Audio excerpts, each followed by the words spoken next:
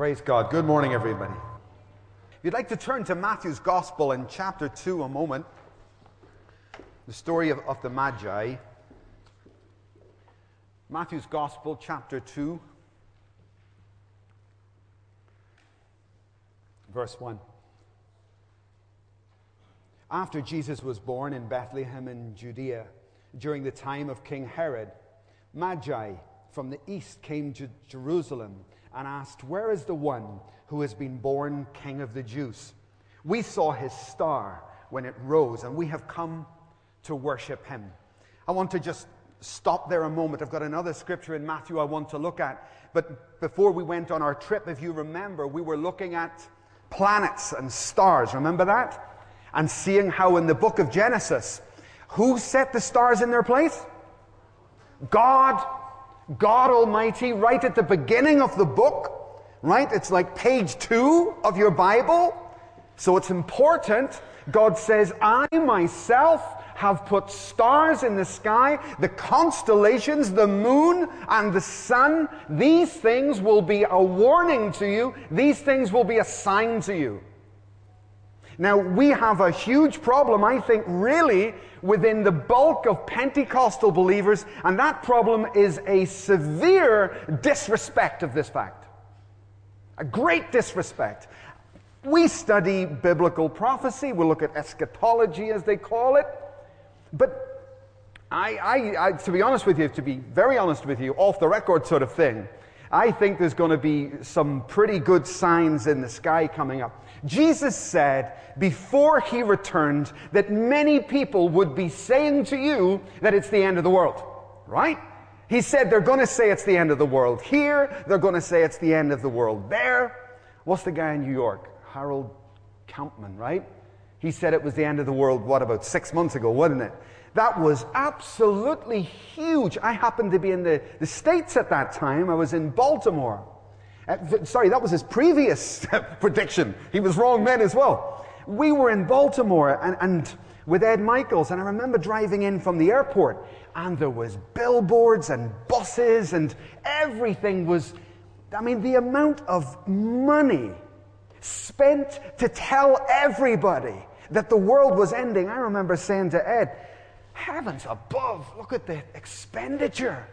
Everywhere you look, the world is going to end on April, whatever it was, you know." And then the day came and went. And then about 6 months ago, it was the same thing. Same problem. He was wrong then again. And then last week, right? Who was that? The Mayans. So I'm just saying, folks, we really are seeing biblical prophecy at an alarming rate come to pass, right? It's very quick. I like the Magi, because these were guys who really knew what was happening. They had studied the scriptures, but not only the scriptures, they had looked at astronomy, and they had been humble enough to accept the fact that eclipses were important, that a blood moon was important, and I think we need to be too. So why are all these things happening? Answer: to lull you into a false sense of security. That's why. Remember I told you about the explosion, the bomb. It killed 3 people in the street that I grew up in. There was a hotel, a major hotel actually, at the end of our street. But before they blew that hotel up, we had months of phone calls where the army would come and knock your door and everybody had to get out. The terrorists know what they're doing. They would ring up and say there's a bomb in the building and we all have to leave the street. There's no bomb. And then they ring up, there's a bomb in the building. There's no bomb. Then they ring up the bomb, and there's no bomb. And then you know what's coming, don't you? The bomb. And so our next door neighbor was blown to pieces, actually outside our door. And 3 people killed that night. I'll never forget it. It's kind of a wake-up call. Very effective it is. And so what's happening right now is the population of the world is being lulled into a false security, and they're beginning to think, you know what, anybody who says it's the end of the world, you know what, they're a crackpot. And sooner or later, the Antichrist will emerge, probably pretty soon, and we will start to see the signs more clearly than they have ever been portrayed before. And we're going to start to, not put dates and times, I don't believe that, but we're going to start to say, folks, this is the real McCoy.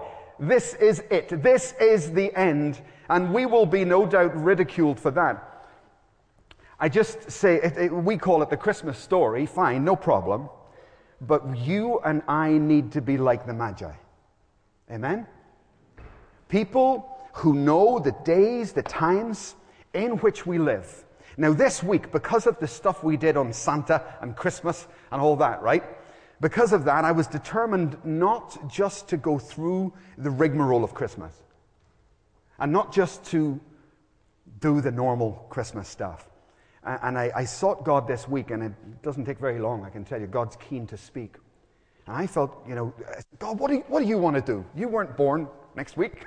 You were born in September, And so I put away all false festivals and pagan feasts, and I ask you, this Christmas time, what do you want to say to the people? I felt God wanted to talk about prayer today. Your prayer life. Now, I've talked loads about prayer in this church, and we are not bad on a scale of 1 to 10, As a church, we'd probably score 3 or 4. That's good. That's good. Most churches won't get past 0. Okay? But we've got an enormously long way to go. We were recounting, actually I got shocked. We were counting the number of pastors that started out years ago when we started out in ministry. And we were counting the guys who are gone. And, I got shocked at the number. We racked up a lot of men. A lot of guys. He went here, he's left ministry, he's left the ministry, he's left the... And it just went on, and kind of haven't done that in a while. And we're still here. But I've got a problem, because most of those men, a lot more godly than me. You're supposed to say, no, come on. One person? No. Most of those men are a darn sight more godly than I am. But not one of them prays as much as I do. Not one of them. Because I pray.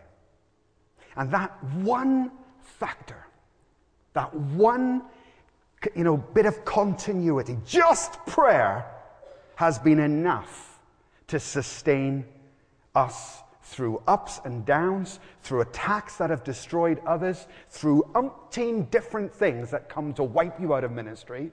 The one factor was prayer. I believe that with all my heart. And as Everson did on Friday night, that we were saluting our parents, and I'll talk about it in a moment, but I salute my father for bringing me up that way. Look at Matthew's Gospel, chapter 26. Matthew's Gospel, 26 and verse 40. Matthew's Gospel, 26 and verse 40. Then Jesus returned. Then he returned to his disciples, and he found them sleeping. Couldn't you keep watch with me for 1 hour? He asked Peter, watch and pray, so that you will not fall into temptation. The spirit is willing, but the flesh is weak.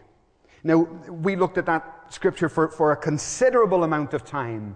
And I would suggest to you, please listen everybody, listen very closely.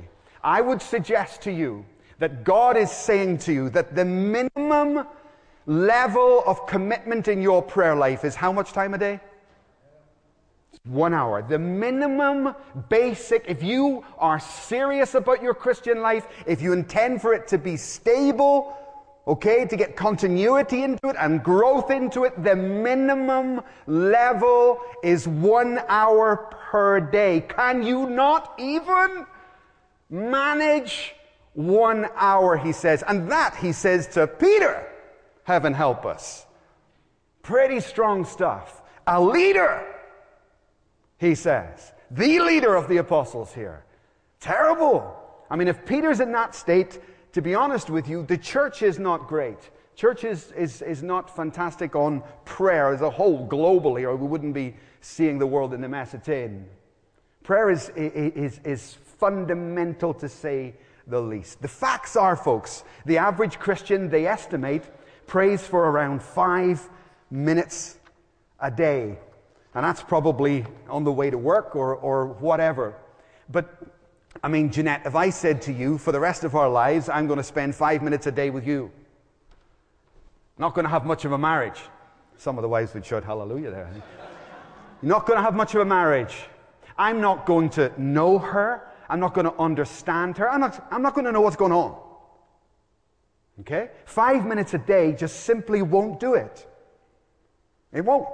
You're not going to build a relationship with God. You're not going to be stable. You certainly will not mature. And I guarantee you, when you're reading scriptures, they're not going to open up. They're not going to be alive. Because that stuff takes time.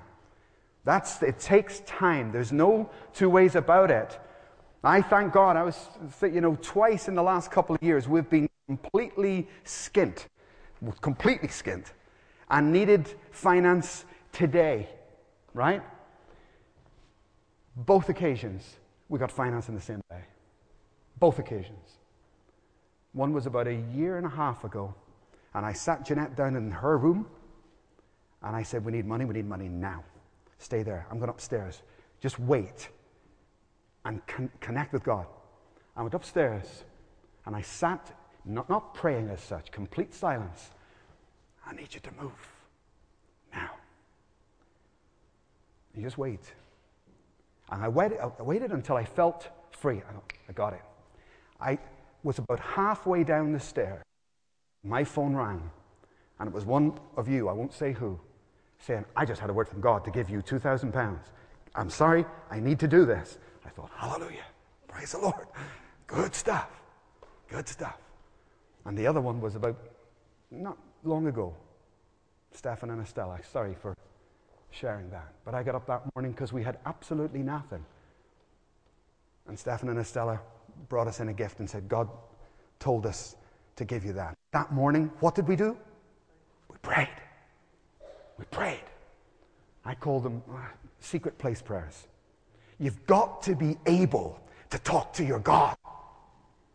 If you don't get answers from your God, there's nothing wrong with God. Amen. God's very well. There's something wrong with you. There's something blocking you. There's some wrong mentality, some wrong approach. Something's wrong. It's fundamental. Answers to prayers, it's fundamental to any normal Christian life. Do you agree? I think a Christian life that's praying prayers and not getting answers is a sickly Christian life. Something's broken. Something's wrong. And you need to get very radical, very brutal and truthful with yourself, right? And families, you need to do it as a family, as a home, in order to see the type of answers that you know that God is so keen to give you and to bring into your life. The number one thing that people will say is, I haven't got time. An hour a day? You must be joking. No, I don't think he's joking. Not one person here doesn't have an hour a day, I guarantee you. There isn't one. You've got an hour a day. Trust me. You can get up earlier. You can go to bed later. You can do whatever you want, but you can get an hour a day. I saw President Obama walking his dog the other day, Bo, not in Glasgow, CNN, If the President of the United States can find time to walk his dog, believe me, you can find that time. But if you're not finding the time, it really is daylight robbery. Okay? You're being ripped off, and you've bought into something that is a deception, and you need to break it. God wants to talk to you today about your prayer life for next year. For you to think maybe very seriously about how things are going, whether you're growing in intimacy and efficacy in your prayer life or not. Okay? And just a few thoughts before we start. We forget all too easily. No wonder the Bible is peppered with examples of the power of prayer. But we forget all too easily how brilliant prayer is, how fantastic an open opportunity, an invitation prayer is. And for example, first point, prayer can go to places that you can't go. And some of you are in other countries. Your mums, your dads are in other places.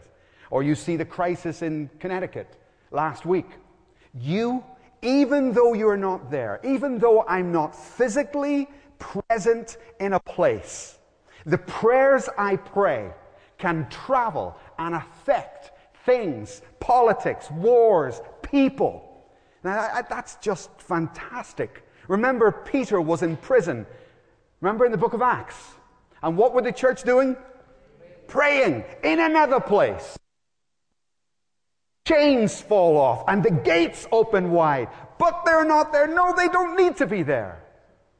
Prayers can affect anywhere in this world. And if we can grab that and believe that, it becomes awesome, powerful. You realize what a mighty creature you are, what an awesome creature, and you know the power that God has entrusted to you. There are many things that God has limited our reach. Remember this, Jeanette, when she broke her hip, they gave her this. Remember? She was like Arnold Schwarzenegger walking around our house for a few weeks. But see, this is like prayer, if you like. So, for example, fiver, okay? Let's say your skin. Yeah, you know it. Okay? Maybe it's healing. Okay? Just can't get it. Maybe it's relational. A happy home. That's what it's for. And God has deliberately limited you. He broke Jacob's hip. Remember?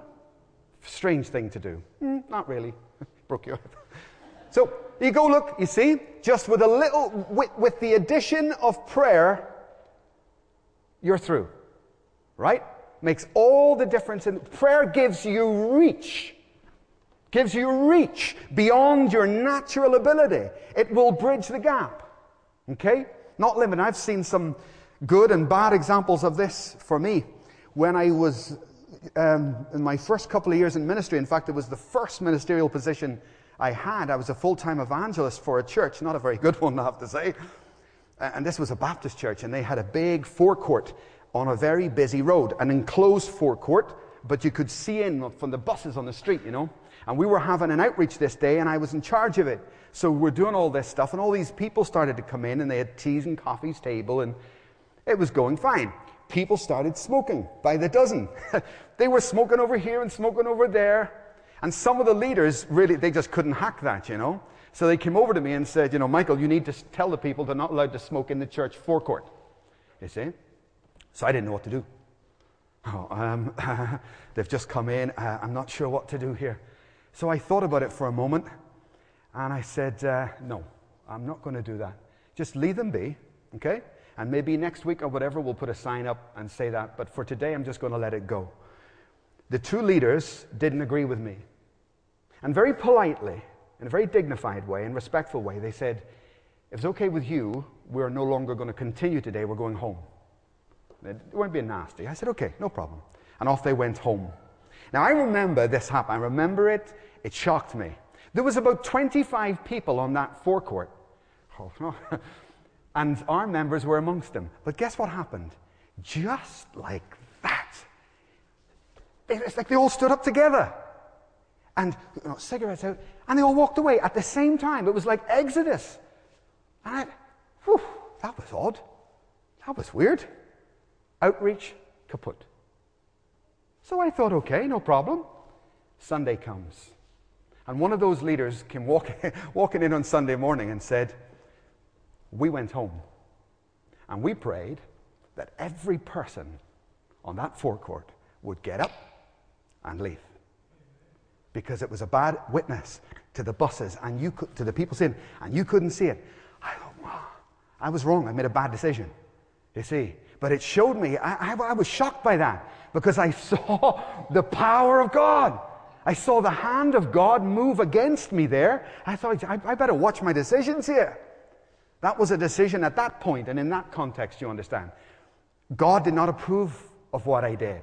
And I saw God move on behalf of others, even though they weren't there. They were about a mile away from the church. And your prayers can affect situations, countries, people, relationships. I had a major contest recently, won't say who, had a major contest recently with an individual who was determined to argue with me and determined to fight with me, and threw much bait my way. This, that, and the other, insult after insult, provocation after provocation. And you just got to hold your peace, you know. And I sat there, and you got to be different, haven't you? Can't treat people the way they treat you, can you? Can't do that. And it's very easy, it's cheap to give a smart answer, to give a quick answer. I didn't give any answer, I just said nothing. Instead, I was up all night, actually, in prayer. And I prayed, God, you've given me the grace, but that's okay. It's not about me. I want this person changed. I want the heart changed. I want the bitterness and the nastiness to be gone. And I tell you, night and day, the next day, it was like, well, what happened? What happened? Change of mind, change of heart, change of attitude. And it was like from bitterness and nasty to sweetness and light. Prayer works. Prayer works. If you play by the rules, you know, remember the devil's tools and God's tools, remember? Don't touch the tools of bitterness or nastiness. And God answered that prayer that night, and I ended up with peace in a relationship. God can change hard hearts. And there wouldn't be a person in this room that doesn't have some relationship difficulty. Your boss, your neighbor, whoever, right? That's life. But God, if you bring prayer into those relationships and those situations, and obey yourself, you know, and behave in a Christian manner within those relationships, you will see God move on your behalf. Today, this morning, is a reminder. It is a new year, a brand new year coming up. And very simple. But I think from God, if we could see it from God's perspective, you know, they say when they train you in pastoring, they say you've got two choices. You can either teach your people to pray and get them praying, or you can spend all your life in pastoral care running around trying to... It's so true. Because people who pray, Jesus will look after them. Problems will be dissolved in His presence. They will go in with issues and come out without them, or they can dump the issues on you. It's a very good point, a very true point. Okay? Now, as I say, I don't think we're too bad as a church in terms of prayer, but my fear is that we have in some ways turned the prayer into a meeting. Friday night, 7:30. Fine, no problem. There's a place for prayer meetings. We've covered that. That's a very critical place. But prayer is not a meeting, right? We have a prayer meeting, but prayer is not a meeting. It's a way of life. It's an all-day, everyday place of peace and contentment, if you like, with God. This is my eyesight, honestly. It's just getting worse and worse. Let's see this. Listen to this. You'll know this song. What a friend we have in Jesus. What a friend we have in Jesus. All our sins and griefs to bear. Oh. Anybody carrying sin weight? That's what the cross is for. Anybody carrying griefs? When Jeanette's mother got cancer, she was dying in our house. And she was terribly upset, very, very upset. I was looking at her, and I prayed a private prayer out on my own, and I said, God, you're able to take the pain that's in her and give me some. I'll carry it. I'll take it. You can do that. I believe you can do this. Oh, no sooner had I said the words than the grief filled me. Grief. And both my parents were alive. I didn't know what grief was. I thought, oh, wow, is that grief? And she was buoyant and sailed through her mother's death. What a friend you have in Jesus. All your sins and griefs and pains and sufferings to bear. But what a pain it is in the heart of Jesus when you don't give them to him. When he is able, he is capable, he is willing, he is ready and wanting and has paid the price on the cross for you. The problem is us, correct? The problem is us holding on to things that we don't need to. Oh, what peace we often forfeit. Oh, what peace in our lives because we choose to be anxious rather than faith. You know, I see it two ways. You have a choice in life. You can either be full of faith, what am I going to say? Or full of fear. That's your choice. That's all of us. We're all in the same boat. It's either faith or fear. And for the faith bit, you need an active prayer life.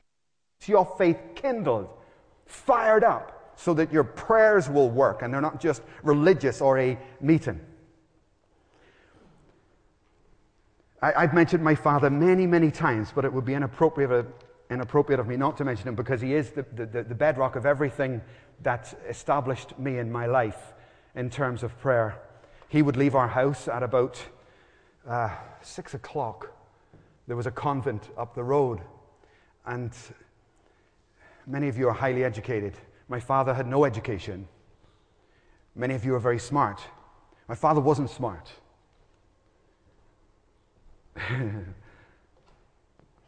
But spiritually, jump over your head, you see. I'd rather be wise than smart. He was very wise, but not smart at all.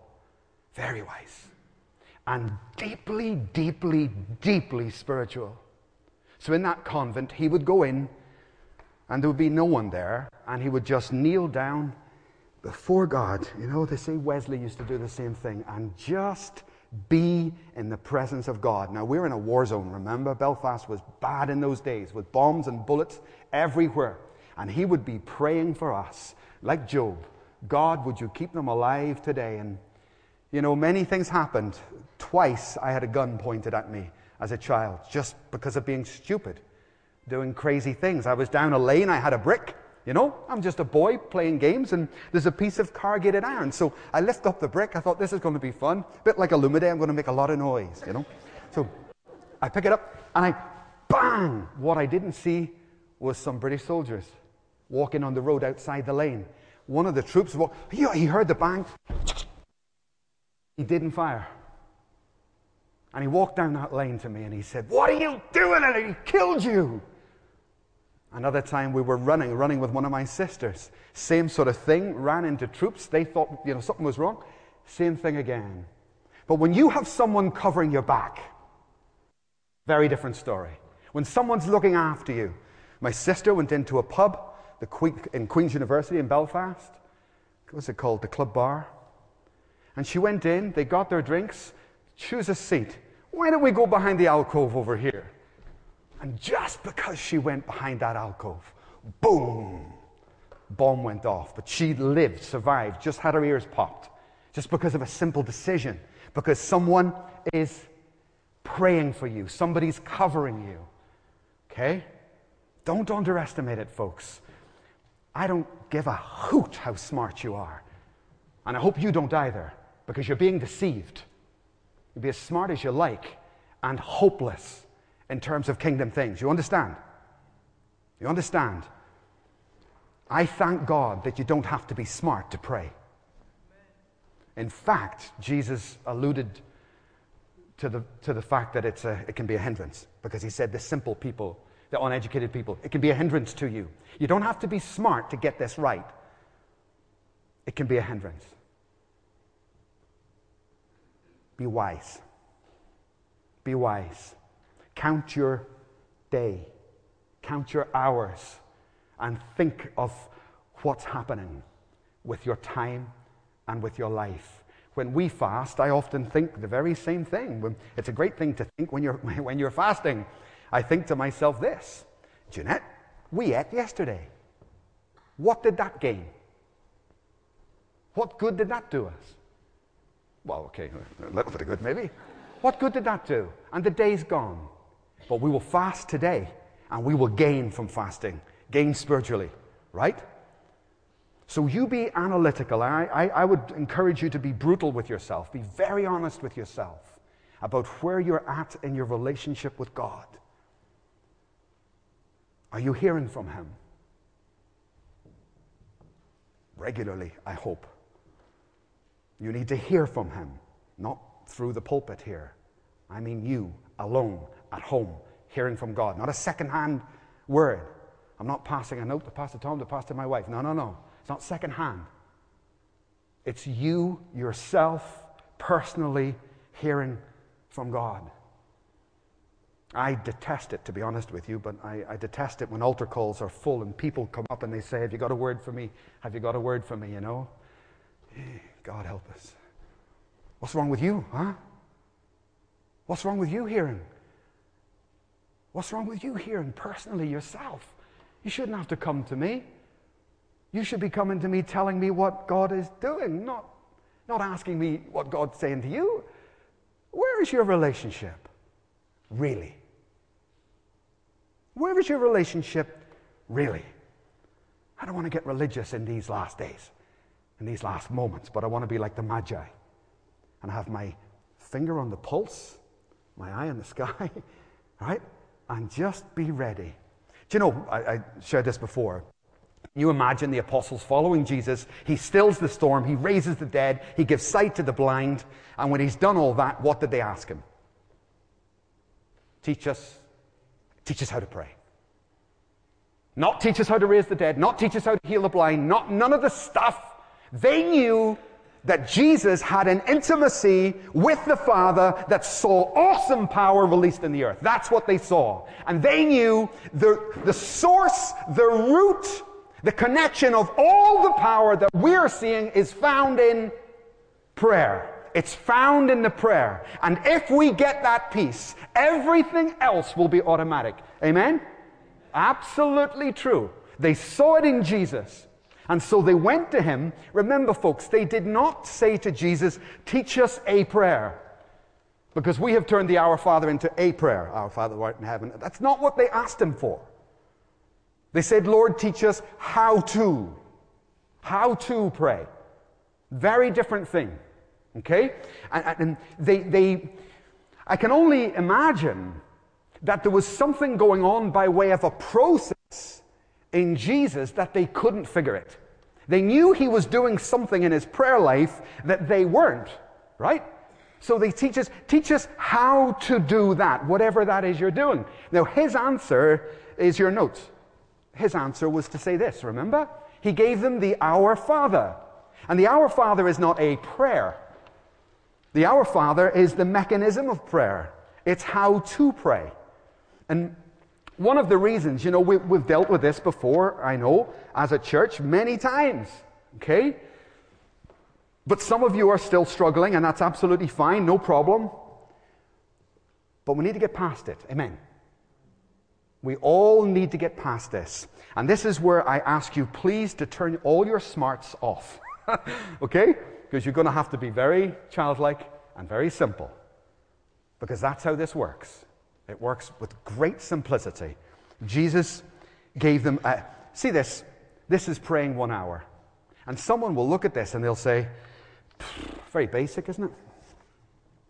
And that person, not praying. Very basic. I've read books far more complicated than that. Have you? Right, fine. Be careful. Be careful. The ABCs. Well, let me put it like this. Don't answer my question. Do you pray for an hour a day, for example? And I don't mean this as a guilt trip, just as an example. Do you? If I asked privately, the answer for many people here would be this. Well, Pastor Mike, I go and I pray for about 4 minutes and then I don't know what to say. That's why Jesus gave you that. That's why he gave the Our Father. Because he was giving you a structure which is both a protocol and a structure, if you like. If you think there's no protocol in prayer, you are severely mistaken. We're talking about the King of Kings, the Lord of Lords, a holy, holy, holy God. And if you think there's no protocol here, you are severely wrong, and you're not going to have any life in that prayer. In the wee small hours of this morning, when you were all fast asleep, I was giving her communion over in that other building, on our knees, praying for you and for this word to penetrate you. Why do we have communion? Because there's a protocol with a holy God. That's why. There is a way to enter the presence of God. Not slap happy, lackadaisical. He's still a holy God today and always will be. That ain't going to change, Mr. Pentecostal. It ain't going to change. You've got to change. You've got to know the God you serve. Know the God you serve. Understand His power. Understand His awesome, everlasting nature. He's an awesome God. So don't bring Him down, or you will truly be talking to the wall. And you're not going to pray for an hour to the wall. Are you with me? What keeps you in prayer is the knowledge that you're talking to God. What keeps you in the presence is because I know you hear me. I know I'm in your presence. I know this is a dialogue, not a monologue. And until you respect the basics, the ABCs, because that's where you're at, that's where I'm at, this never changes. You will not enter. And if you don't enter, you won't abide. And you're going to get bored, you're going to think nothing's happening. You're correct. Because you can't enter His presence with sin, right?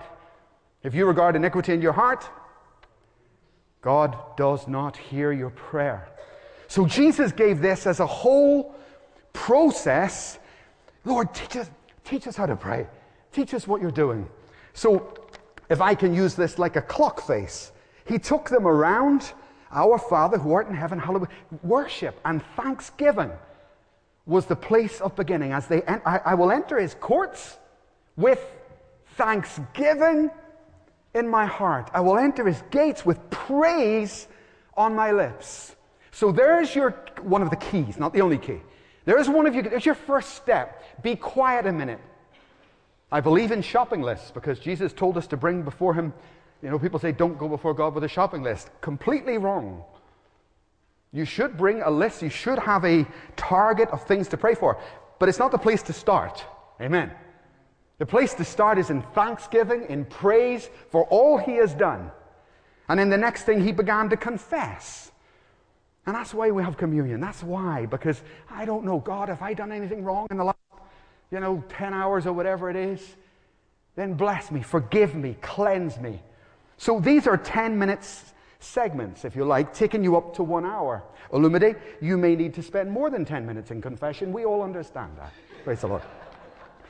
When you go into confession, you think and work your way through the last 24 hours or whatever. Your thoughts, your deeds, your motives, your attitudes. Now you see, if you do that, you're already about 20 minutes gone and you haven't even started yet. You understand me?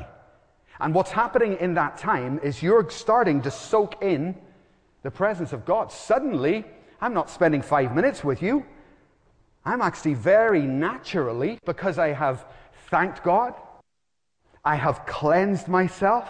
Now all of a sudden God's present and time doesn't have fly. All of a sudden I'm actually in the presence of God, and that's completely different. Now, and this is, I believe, God's point really for today, these sections here. Now I'm getting ready to actually be useful in the kingdom and to carry out His will when something's happening in the earth, and goodness knows there's plenty happening. I can be ready for intercession and supplication. Sujith, come, please. Okay, so let's just stand there, okay? You're the devil. And you're God. And I'm you. Okay? I'm you. Just imagine this is you. And you're going through life. I mentioned to you that my father was up at 6 o'clock. I used to get up at 6:15. But there was somebody up before both of us. Satan. Okay? Long before you. ready plan to pull down your day. Tell me I'm useless. You're useless. Don't smile at me when you do it. You're Satan, remember? That's no good. Okay. You're useless. You're useless. You're still smiling. Okay. You're not going to get through the audition here, so just, okay. You're useless. That's getting better. Okay, good. Now, you're going nowhere. You're going nowhere. You're awful. I hate you. I hate you. God hates you. God hates you. I don't hate you. I love you. You're awful. You're not awful. You're awesome. I love you. Now, look, this is you. You wake up in the morning, and it's mind games. Paul calls them mind games. Mind games, right? Strongholds in the mind. Listen, you have a problem here. You've got a decision to make. Who am I going to agree with? I love you. Come on, go to bed 5 more minutes. He's a good devil. Okay. Do you know what? With the three-way situation here, someone has the casting vote. It's not you, and it's not you. The casting vote is me. Do you know what? I am awful. What was it you said? Just 5 minutes. 5 minutes. Do you know what? I think he's right. I love you. I think the power, give me a 4 hand, minutes. of agreement. I've got the power of agreement. If I agree with him, this becomes my reality. This becomes my mindset, my world. I have agreed with the devil and now he has power. Just like Adam in the Garden of Eden. He agreed with Satan and then he fell. So I've got a decision. You've got a decision every day. But you've got to be aware of it. You've got to be conscious of the constant battlefield of the mind, which is trying to pull me. Every precious promise that God gives you will be challenged by the devil. Whispers in your ear to pull you away. And I've got to constantly walk. You must get up every day with a mindset that I agree with my God. I agree with his word. So you tell me I'm sick? You are sick. You're healthy. You're lost. You're found. See? You will have a tug of war in every department of your life, and you need to get a habit, a healthy habit of putting your foot the right way. Now, that's my life, but then the problem comes when I'm stupid. I don't pray. I listen to the devil. Agnes, come. Remember? You have no authority to address the devil, you know. The book of Jude tells us you don't address the devil directly, but you come over here. An intercessor stands between who? God. Forget him. They go to you. I'm not praying. I'm backslidden. I've lost my relationship. You stand there. Just here, lift your hands and don't pray to Kahiso, but pray to God. You know? And she's praying for me. She's praying for me. Remember what we said about prayer? Her prayers have the power to change my mind. So she prays, I'm listening, and all of a sudden I start to feel different. I think, what am I doing? Why am I listening to you? Her prayers affect me. They change my mind. And I turn. Thank you, Agnes. I turn and I start to listen. That's the intercessor. Okay? And God is looking for vessels, for people to use in the earth. Thank you, guys. God is looking for people to use in the earth who will, do you know what, Nehemiah, stand in the gap. That's what it's called in Scripture. Someone who will stand in the gap. Now, there is nothing in heaven or on earth that will invigorate your prayer life more than knowing that God has put a word in your heart for something. It's like plugging in something that's electric. All of a sudden, there's prayer, there's power running through your prayer life because you've got a target, right? The gift of intercession. Powerful and wonderful thing. So, here we go into 2013. Question, don't answer. Who are you interceding for? For whom are you currently standing in the gap? You need to do it consciously, right? We need to know what we're doing and why. Go before God and cover people for salvation and for prayer. Where are you in this tug of war that takes place? Every day, that's the job of the devil, if you like. So very simple this morning, very basic but very important. As we cross over, and I believe New Year's are very important, they're big events really. It's a new time, a new day. And I believe God prompted me to talk to you about your prayer life. How is it really? How are you getting on? You don't know what you're missing. You don't know what you're missing. But you're going to have to come the same route. Start by thanking Him. I've mentioned our son many times to you. I can't say no to James, no matter what he asks us for, simply because of one thing. What is it? Gratitude. The boy is just a grateful boy. He's grateful for everything. A grateful child, you bless. You bless a grateful child. You give the child more than they asked for because they're grateful. So don't get presumptuous about entering the presence of God, but think about the blessings. Count your blessings and thank Him. Thank you, Jesus. Thank you, Lord, for seeing me through another year. Thank you for seeing me through another day. In fact, Illumide, as you prayed, I thought it was a great prayer. I'd never heard such a prayer when he was here. He went through the organs of his body. God, I thank you for my ears. I thank you for my eyes. I thank you for my lungs. That's a great prayer, isn't it? That's a great prayer. Well, if you see someone with no eyes, you understand the prayer. God, thank you. I never thought to thank you for my physical body and everything that you've given me. I worship you, Lord, for being so kind. Enter His gates with thanksgiving in your heart. Confess your sins and get that. Don't move until you know that you're actually in a dialogue, until you know you're in communication. And then God can start to put those issues of intercession. Pray for this person. Pray for that situation. And suddenly, believe me, an hour is, you can't get started. If you get those points right and you move correctly into prayer, prayer becomes invigorating, becomes a joy, not anything laborsome, and time becomes irrelevant. But I think that you are stuck on the process. There is protocol with your God. There is protocol with entering the presence of a king. This protocol is not going to go anywhere. It isn't going to change. We just sang it. You're the God who He's the same yesterday, today, and forever.